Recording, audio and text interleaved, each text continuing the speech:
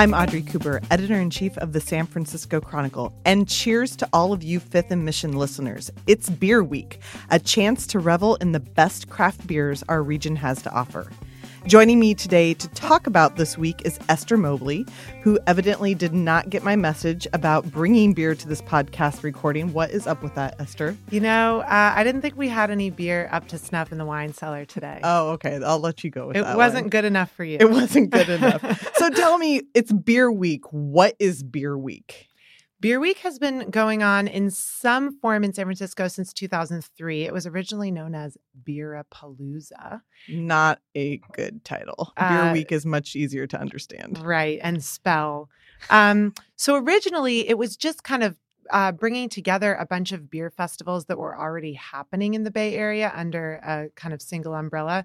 Tornado had a barley wine festival. The Bistro in Hayward has always had this famous double IPA festival. And it evolved over time. Beer weeks throughout the country became kind of a thing. And the folks here were really inspired by Philly Beer Week, for instance. And so it's been known as San Francisco Beer Week since 2009.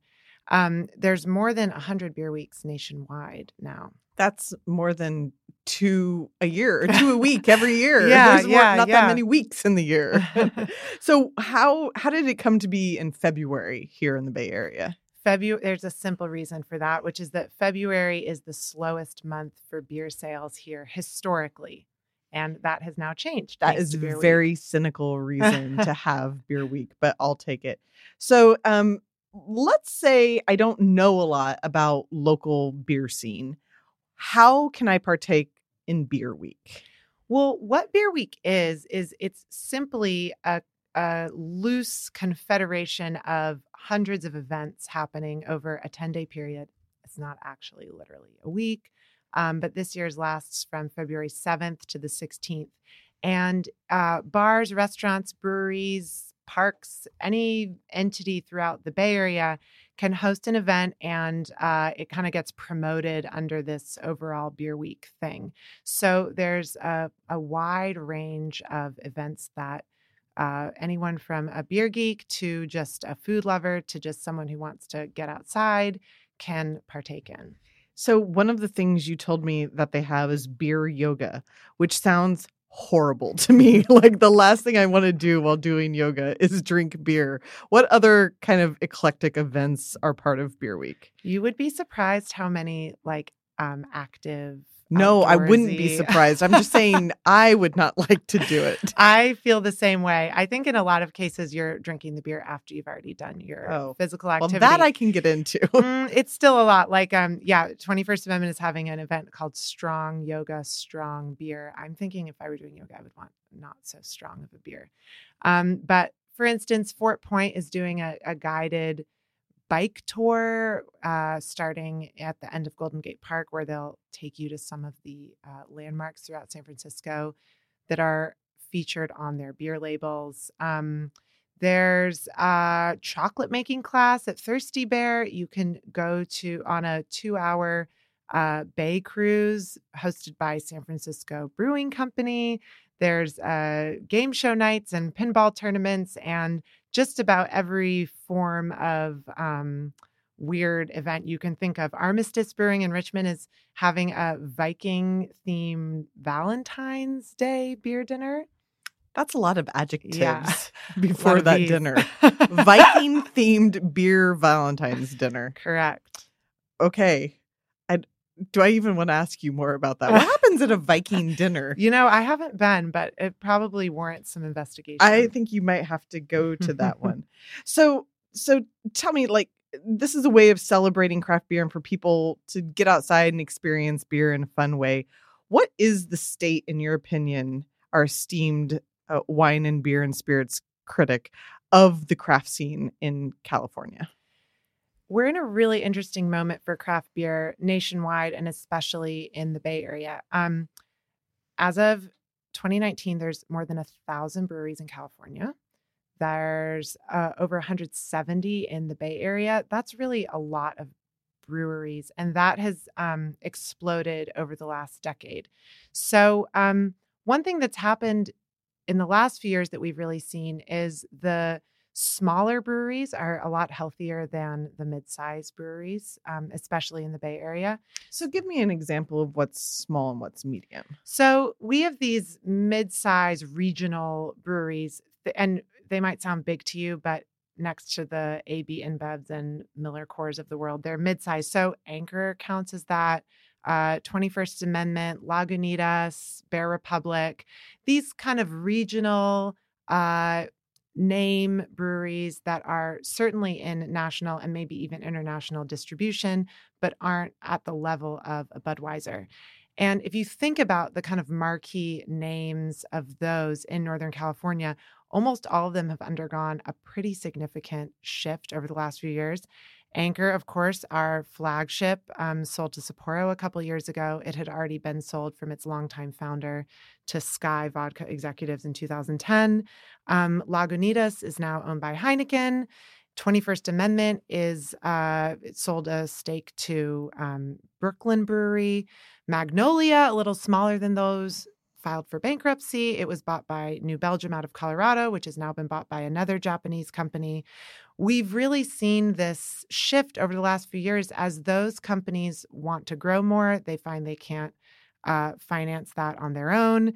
There's also this gets a little insidery, but there's been a real change in the distribution model of craft beer. There's been a lot of consolidation, and it now really doesn't favor the smaller breweries. So for breweries that need to depend on being out in the world, that can't just count on doing all their business out of their tiny corner tap room in the Mission, where they have this huge local loyal following, it's just becoming really hard to play on that stage. Is that the same with local wine too, that this mid-range is having an issue, whereas the bigger ones are doing okay and the boutique ones are doing okay? Yeah, you could probably say that. Last year, wine consumption volume in the U.S. was down, but what was up was direct shipping, which essentially means like tasting room sales, wine club sales, anything that a winery is selling you itself rather than going through a bar or a restaurant or a wine shop. So, certainly a lot of people around here like to drink local and like to support their local brewery, winery, anything. But it's just also for those who are trying to play on a bigger stage, a really different landscape than it used to be. So what is the state of the smaller brewery scene? Are they doing well? Are there more of them than there used to be? They're thriving. And yes, there's more every year in the Bay Area. So we've added about 10 in the last year in the Bay Area. That's not an insignificant number. And the way these breweries are really defining themselves is by staying hyperlocal. They often don't distribute at all. They are really only available in their tap rooms. Maybe they hand out their beer to a few choice accounts. One thing that really characterizes them that is new is what we here at the Chronicle have coined the flavor of the week model. A lot of these places like Cellar Maker, Fieldwork, Rare Barrel are releasing new beers almost every single week. And that's a lot of what drives the buzz. People want to come and try the new IPA they released. It's not like you have Anchor Steam and that's your beer and you drink it every day, year round. People want something new. There's also, especially as IPAs have become increasingly popular, there seems to be no lack of appetite for IPAs. That's a style of beer that, because of its high hop content, is really vulnerable to going bad quickly. It needs to be drunk fresh. And so a lot of these breweries that are focusing on producing really hoppy, really high quality IPAs really don't want their beer to go very far because they want it to be consumed super fresh, super quickly. They put, a drink by date sometimes on the bottle.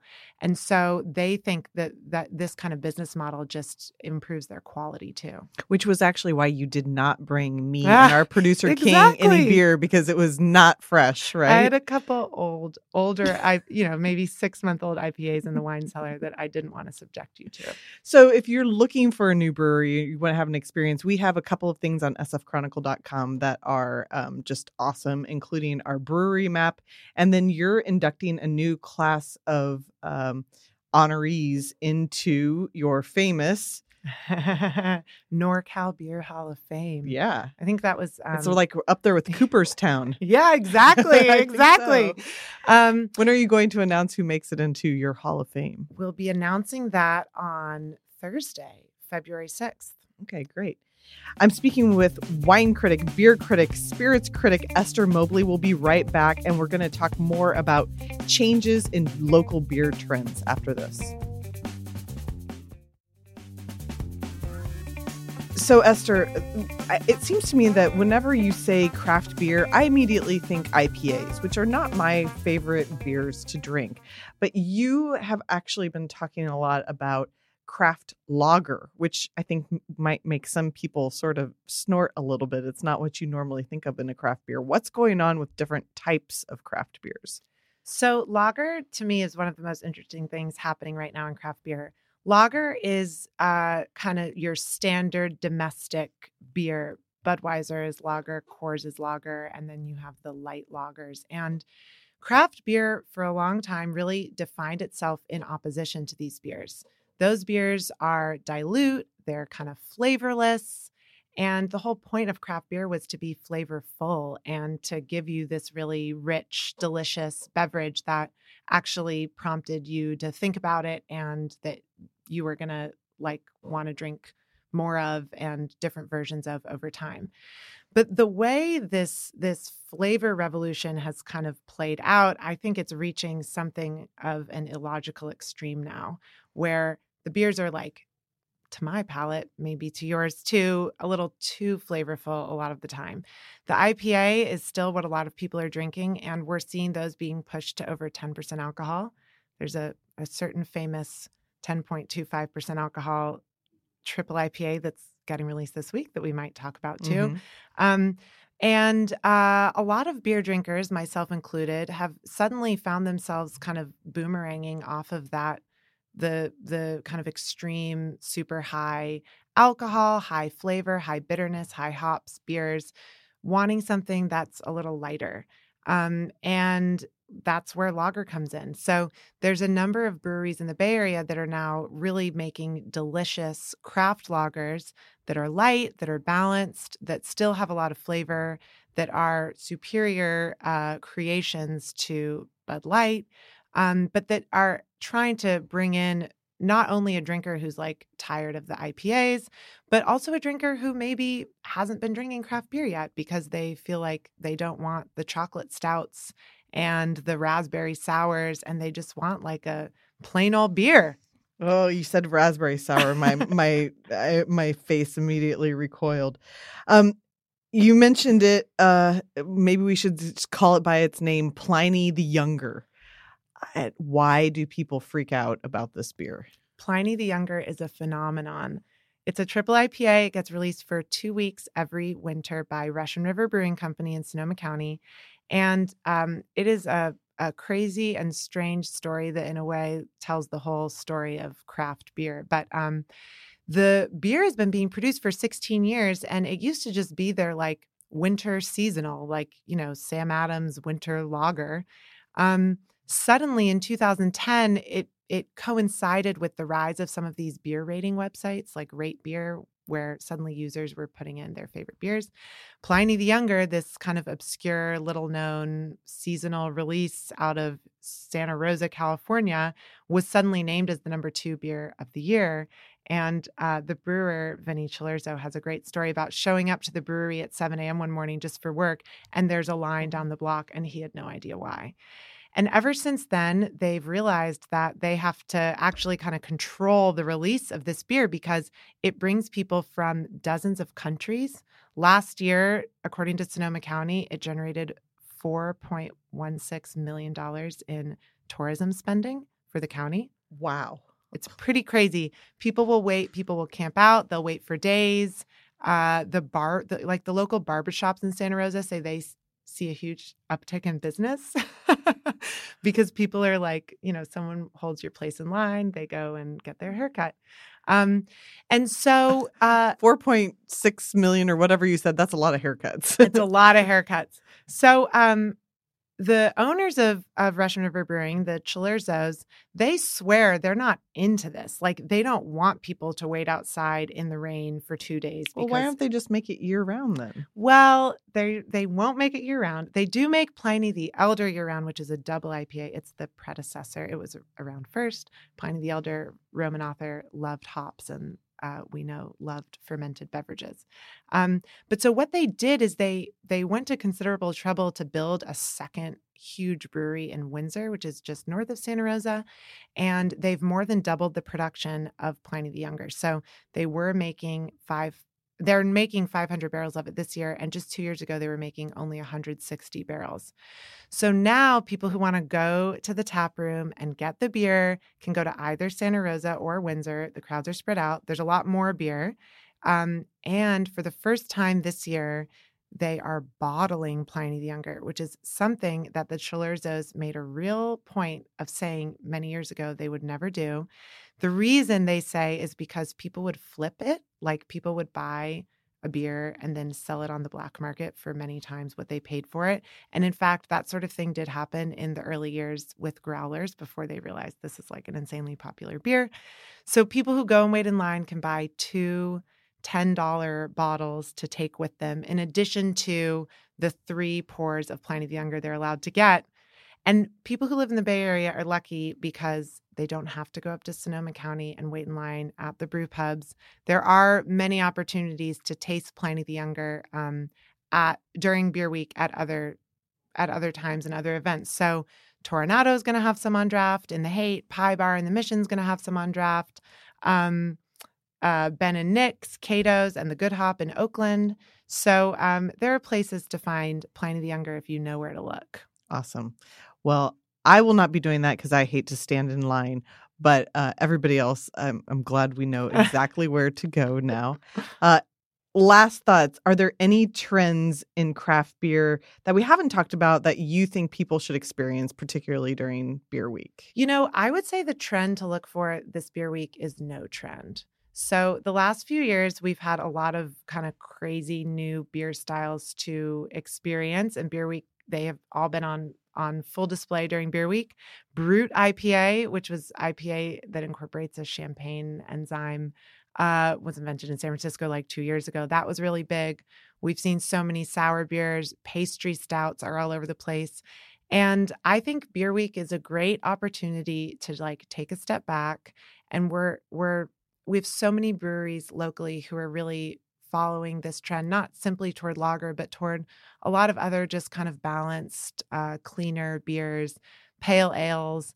And I think this is a great time to try some of those and try to remember like what beer has tasted like for most of time.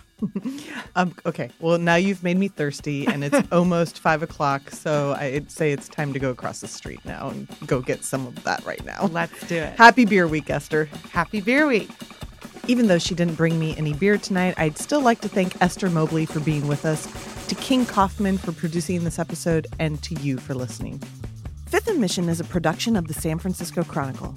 If you like this podcast, please consider becoming a financial supporter of the largest newsroom in Northern California. You can sign up for a San Francisco Chronicle membership at sfchronicle.com/pod.